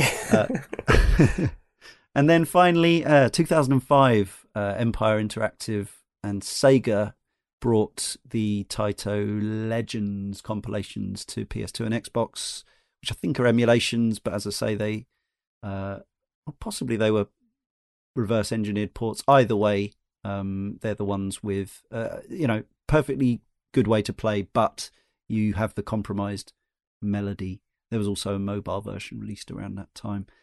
You know what I was thinking about earlier? Thinking about the music issue. So famously, Bombjack, Tecmo's arcade machine, has one of its level themes is Lady Madonna by the Beatles, completely unlicensed.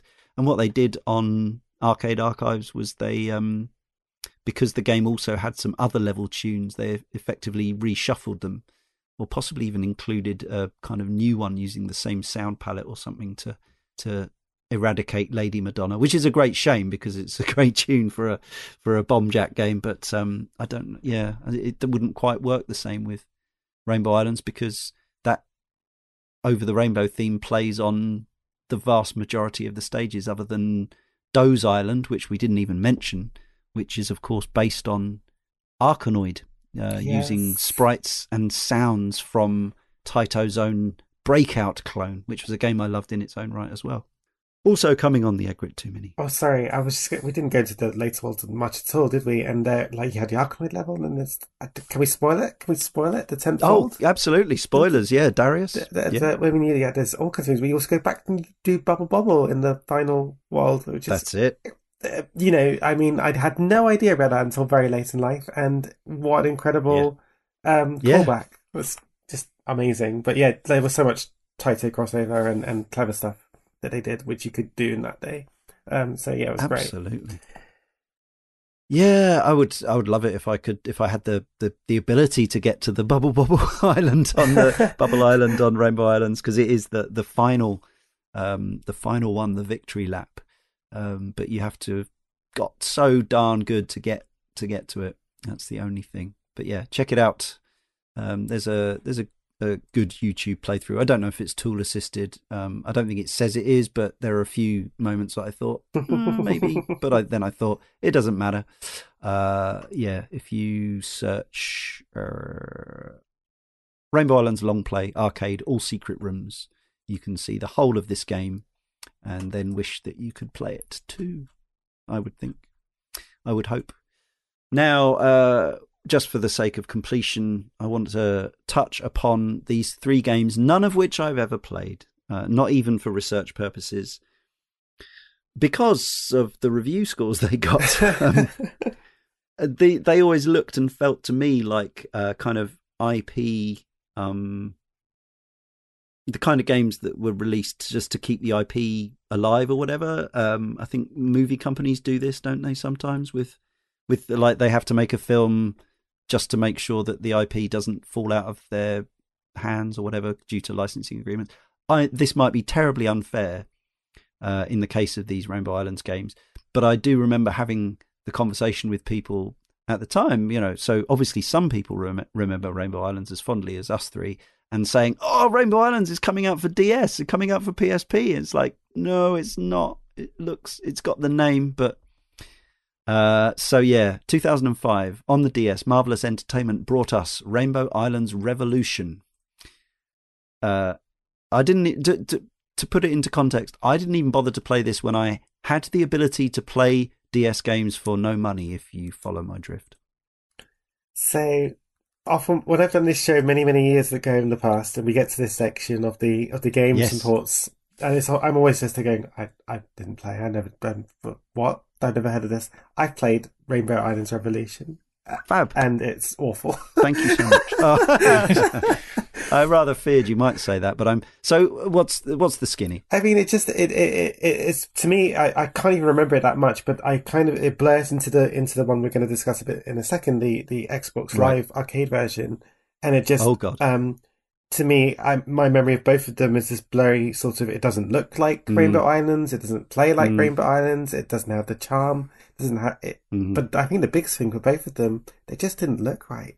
They just don't, they don't have the same feel, whereas a lot of the Bobble later games, like Puzzle Bobble, for example, really looks like Bobble, like the absolutely. And I think that was a crucial mistake for both of them. Yeah, so following on from Revolution, a couple of years later, this is rather like the recent Planet of the Apes trilogy in that I feel like they got the names the wrong way around maybe, but on the PSP, we got Rainbow Islands Evolution, also from Marvelous Entertainment. I should say the DS game has a Metacritic of 54, that's kind of a percentage, that's not very good. The PSP game, 47. Nice. I wonder if there's going to be anyone anywhere that sees this issue come up on whatever their podcast player is and go, I remember playing that game on the PSP. Yeah. Well, partly we do this section as well as, just my need for kind of detail and completion is partly as a warning, because often we get forum posts or I get tweets from people saying, I saw you covered Rainbow Islands. I've just seen this game in the shop. It's called Rainbow Islands Evolution. Should I get it? It's like, no, it's got to be the best version, right? Yeah, exactly. No, it's an IP. It's like something that shares the same IP. Possibly I mean, I never want to disparage developers, because I genuinely do suspect that all the people at Marvelous Entertainment were given, whatever team were given this IP in 2003, 4, whenever it was, and said, make a Rainbow Islands game, they were probably like, yeah, let's make the best Rainbow Islands game we can make. I mean, and then, judging by the Metacritic, I think the name's the only thing they've got in common. Yeah. And then, yes, in 2009, first on WiiWare, and then the Xbox Live Arcade service on 360, came Rainbow Islands Towering Adventure. Now, this was actually by some kind of team within Taito, but is it actually based on the DS game, or is it a separate entity? It's separate. It's very separate. Oh, it is separate. Okay. So this, right. To give the context, I've had to go and look up some screenshots whilst we're talking just to remind myself. Yeah. This is the era of Avatar sort of coming to Xbox Live Arcade and of course. Wii has got, I think, the Mii's as well. And if you look at screenshots for Rainbow Islands Towering Adventure, you'll immediately see Bob and Bob do not look much at all like how they looked in the Amiga versions. They are much more true to, I don't know, like anthropomorphic, it does not look remotely like the original Rainbow Islands. And from my memory of playing it for a grand total of around 15 minutes, it did not play like the original Rainbow Islands. Yeah, again, like this should have been a home, just like a tap in for me. Like, I used to buy so many Xbox Live Arcade games as they came out on a Wednesday, and this one was probably like 800 points or something, £6.80, and Rainbow Islands is coming, and like all I would have wanted was a direct version of the original, and even if they'd had to muck around with the music a bit. But no, they gave us this thing which, I've watched some footage, and I mean, it looks like an abomination to my eyes, like genuinely hideous, utterly charmless and artless.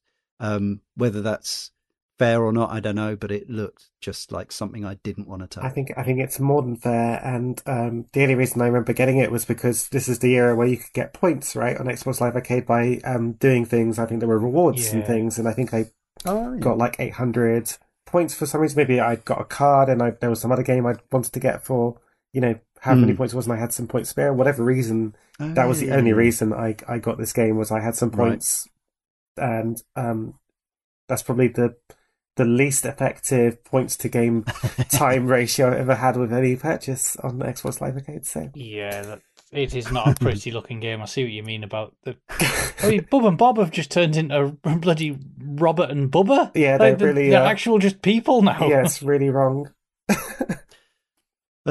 Anyway, the reviews, weirdly, I don't know whether it's just number of reviews, but the WiiWare version ended up with just about the same score as the DS game with a 53, and the 360 version did slightly better with a 62. But I'm guessing no one's crying about the fact that it's not backwards compatible. If indeed it isn't, I assume it isn't. Don't know. But I do remember at the time thinking that they're making Rainbow Islands games.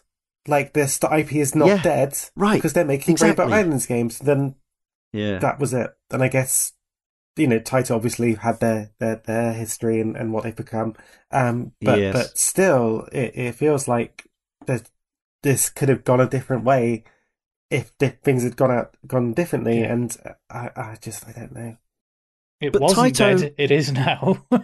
Taito has this interesting thing now, though, what they're doing with particularly the likes of Strictly Limited, where they're making things like Bobble 4, and that comes with a ROM of Bobble, and you can buy a lovely physical collector's edition. I know because I've got one. They've also worked with other kind of passionate legacy retro studios to bring things like Ninja Warriors up to date, and the Space Invaders collection, things like this. So it feels like there is a route to, of course, Flying Shark and Same are coming out on the M2 Shot Triggers label. So there are genuinely brilliant legacy releases of Taito games happening, not just trashy IP churns or whatever. And we've got this Taito Egret 2 as well. So it feels like the name Taito isn't completely mud, isn't dead. Like, there's stuff happening, there's fans. We're still getting the Arcade Archives release. They just released the game formerly known as Plotting, that's now called Flipple. which is an old Taito puzzle game on PS4 and Switch. So I don't know, like other than the potential legal issues around the music, it feels like I don't know. I just wish they could circumnavigate those somehow and bring us like a definitive version, or like with the Tiger Heli and Cobra Twin Cobra shot triggers release. I've got on Japanese import on PS4. It comes with DLC of all the conversions, all the console versions, also running under emulation. Mm. So you could like imagine that with Rainbow Islands, you get the full package, all beautifully reverse engineered, not emulated, and it's just the music. It's just like I don't know, but yeah, and the fact that no one seems to remember it. Few stumbling blocks. I mean, a re-release of some kind, like you're describing, would be amazing. I guess in a grander scheme, I think but I know potentially you guys will do maybe your own thing for this title, one day down the line, maybe potentially, but I think a lot about Parasol Stars and the demise of Rainbow Islands, and how those three games, because they're all a trilogy, Bobble, Yes. Rainbow Islands, Parasol Stars, and they do not feel connected really, in a way of a traditional trilogy, not like the three Mario games that came out, around that time. Yeah. And I think Parasol Stars just being a touch below and not really catching fire, really killed anything for me of Rainbow Islands ever having that legacy. That was my feeling. Like it just the interest in that franchise seemed to die. Yeah, we'll definitely talk. We'll definitely try and do a Parasol Stars show someday, because it is an interesting game in its own right, and it would be interesting to talk about where it succeeds and perhaps where we think it didn't. But it was a game that was still well reviewed and well regarded, but it only came out on the PC Engine, and then home computer ports to the Amiga. So it's always been a bit of a I don't know. Maybe if there'd been an arcade game and maybe it might have been a hit, more of a hit. I don't know. Who knows? Who knows? Let's hear from some more correspondence on Rainbow Islands, because these people remember Rainbow Islands. On Twitter, follow us at Cane and Rinse. Starting with Carl. Bearfish Pie, with one of my favourite 3-word reviews in a long, long, long time. It's a good one. Full Spectrum Warrior. One Credit Classics. Ben says it's on the list. Cantona's Ghost, which is a great name, says suspenseful Spectrum scroller, which is very alliterative. Ephemeral Enigmas says creative worthy sequel. Quasimard says obtuse items subquests. That's very good. Schwartz _ Ben says original bridge constructor, which I guess it is. Yeah. And Alex79 UK, cheerful, charming challenge. Very good. Thank you, everybody. It's nice to know that some people remember Rainbow Islands. It's a shame we didn't have more long-form correspondence, but, it is a 35-year-old game. That's the way it goes sometimes. But let's summarise our feelings about this game. We obviously all feel very fondly towards, but that's okay. Let's wrap it up in a nice bow, starting with Carl. Yeah, so this issue's been a bit of a loving, and I'm very happy about that. Yes. Because thinking back, 3 decades ago, which still freaks me out a bit to think about, this was sort of the iconic platformer that really drove me into that genre for well into the late 90s, early 2000s as probably my primary genre of choice for gaming. And this game continues to shine in areas that many games that I've loved since haven't. I think time can be very cruel to a lot of games and a lot of game mechanics. I think the opposite is probably true of this, where the true genius of the mechanics behind it are still head and shoulders above so many of its contemporaries after all that time. mixed in with the charm of the visuals, the audio, the music, if you get the proper versions, then it all mixes in for something that's truly wonderful and sadly hasn't been maybe treated as well as it should have been across its multiple versions. And sadly, sort of the longer that that's gone on, it appears that the versions that have come since have actually diminished what came before it, with the sort of the arcade release and the original fleet of home releases. Now, it's easy to ask someone who loves this game, do I recommend playing it? And I can honestly say, after the 30 plus years since its release, that honestly, yeah, absolutely, because this game does so much in so many wonderfully complex, comprehensive ways, both sort of in front of the screen and behind, in the background, that even just researching again and reading it through it all has kind of blown me away in things that I wasn't aware of, or things that had maybe slipped my attention over that period of time. And reading it through and watching playthroughs, and even when I went back to it about 5 years ago over MAME, there's just something about Rainbow Islands. That word is said in conversation, I immediately smile. Memories of just a great period in my life and my gaming infancy. I think Rainbow Islands will always have sort of a place in my heart as just a great game, and absolutely sits very comfortable on my epic shelf of gaming, both on the Amiga and as a whole of everything. Just what a wonderful title. Thanks, Carl. Yeah, I can be pretty brief, I think. Rainbow Islands, as Carl said, it's... in fact, I don't think there are too many things other than a few special people and a few moments that have actually brought me more joy than Rainbow Islands over the last 30-odd years. On and off, I'm not saying I've played it absolutely constantly. I've had times away from it, and the fact that it's tragically not easily available to play. Of course, you can emulate it on MAME and whatever else, but not officially available or available in a definitive format for contemporary systems is a real shame. And we've talked about some of the reasons why. But yeah, really, epic shelf again, work of genius, masterpiece, whatever you want to call it. Now we've covered it on the Cane and Rinse podcast. I can close this show down. That's it. We're done. It's been 11 years. Why I didn't do it sooner, I don't know. No, I'm kidding. There's still more games to talk about that I want to play. But Rainbow Islands is, for me, one of my genuine all-time favourites. One of the most recent experiences I've had with it is actually playing the coin-op at Arcade Club in Bury. I know we have some listeners there. Do check out Arcade Club in Bury. That's a free plug. Wasn't asked for, but it's an amazing place with several floors of arcade games, both vintage and more contemporary.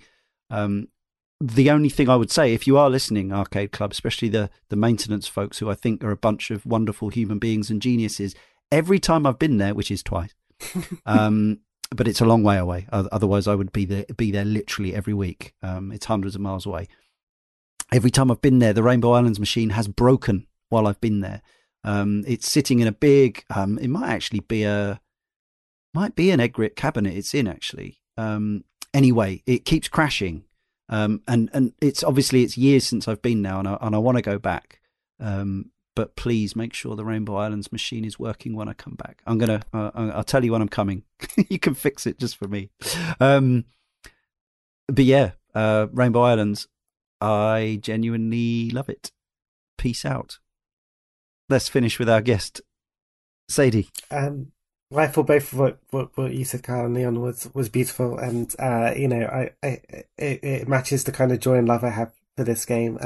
When Joystick, which I used to write for, shut down, it's about 7 and a bit years ago now. They asked us to put together pieces called Games of a Lifetime, and list 5 or 6 games that defined our gaming lives. And I picked games which made me want to get into games. So things like Yeah. Sonic 2, because that would make me want to go and draw Sonic levels and make my, I would draw little lines for people playing them, so they would, as we played, they'd say go jump up, and I'd draw Sonic jumping up for my level that I designed. And so there are all these different games that kind of like this, and Rainbow Islands was the one that was easiest to put on that list because Mm. I think it got me, it made me want to, even at that young an age, like to be involved in games, like to, that's where I could see myself. I wanted to make a game like Rainbow Islands. It was the kind of game I wished I'd made. Um, if you'd asked me for like, my 3 word review of it, the word seminal will have to be one of those words because Oh yeah. it's hugely Good influential word. for me. And like you were saying, Lee, I don't think I've ever really stopped playing it. Like it's always been something I've come back to. And I was really overjoyed to go and look back at my joystick article and see I'd said exactly the same thing. It's a game I've never really stopped playing. Mm. It's always there in the back of my head. It's a defining part of my childhood, and it's one of the, like I said, and that's probably the best way to end it. It's one of the big reasons that I'm here talking with you guys about games. That I'm lucky enough to be working at Konami. That I'm lucky enough to have been in the part of the industry for now 7 or 8 years. Probably can all Mm. trace it back to turning on my Amiga and putting in that disc for Rainbow Islands and realizing just what a game could be. Amazing. Why didn't your article come up when I was Googling frantically looking for things about Rainbow Islands? That's what I want to know. SEO, or has it all been deleted? I Uh, don't know. Blame AOL is what I would say. Right. Yeah. And is there an archive of Big Red Potion available anywhere on the internet? It actually is.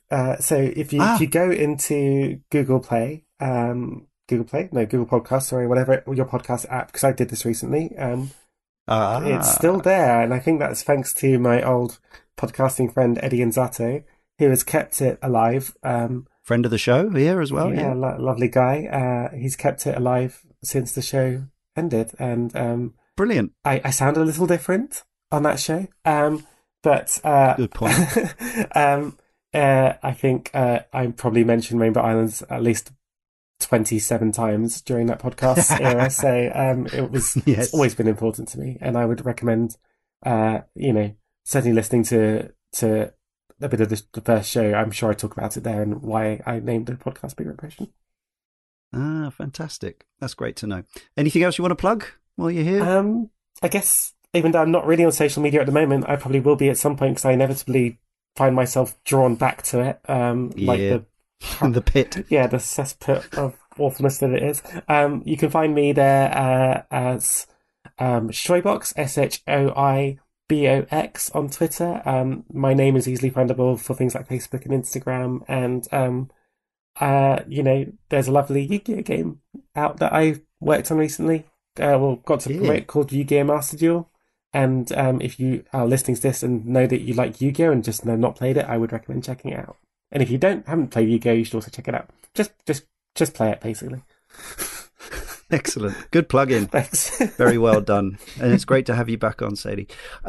So, yeah, it just remains for me, Leon, to thank Carl, Sadie, our editor, Jay, all of you correspondents, and, of course, you for listening.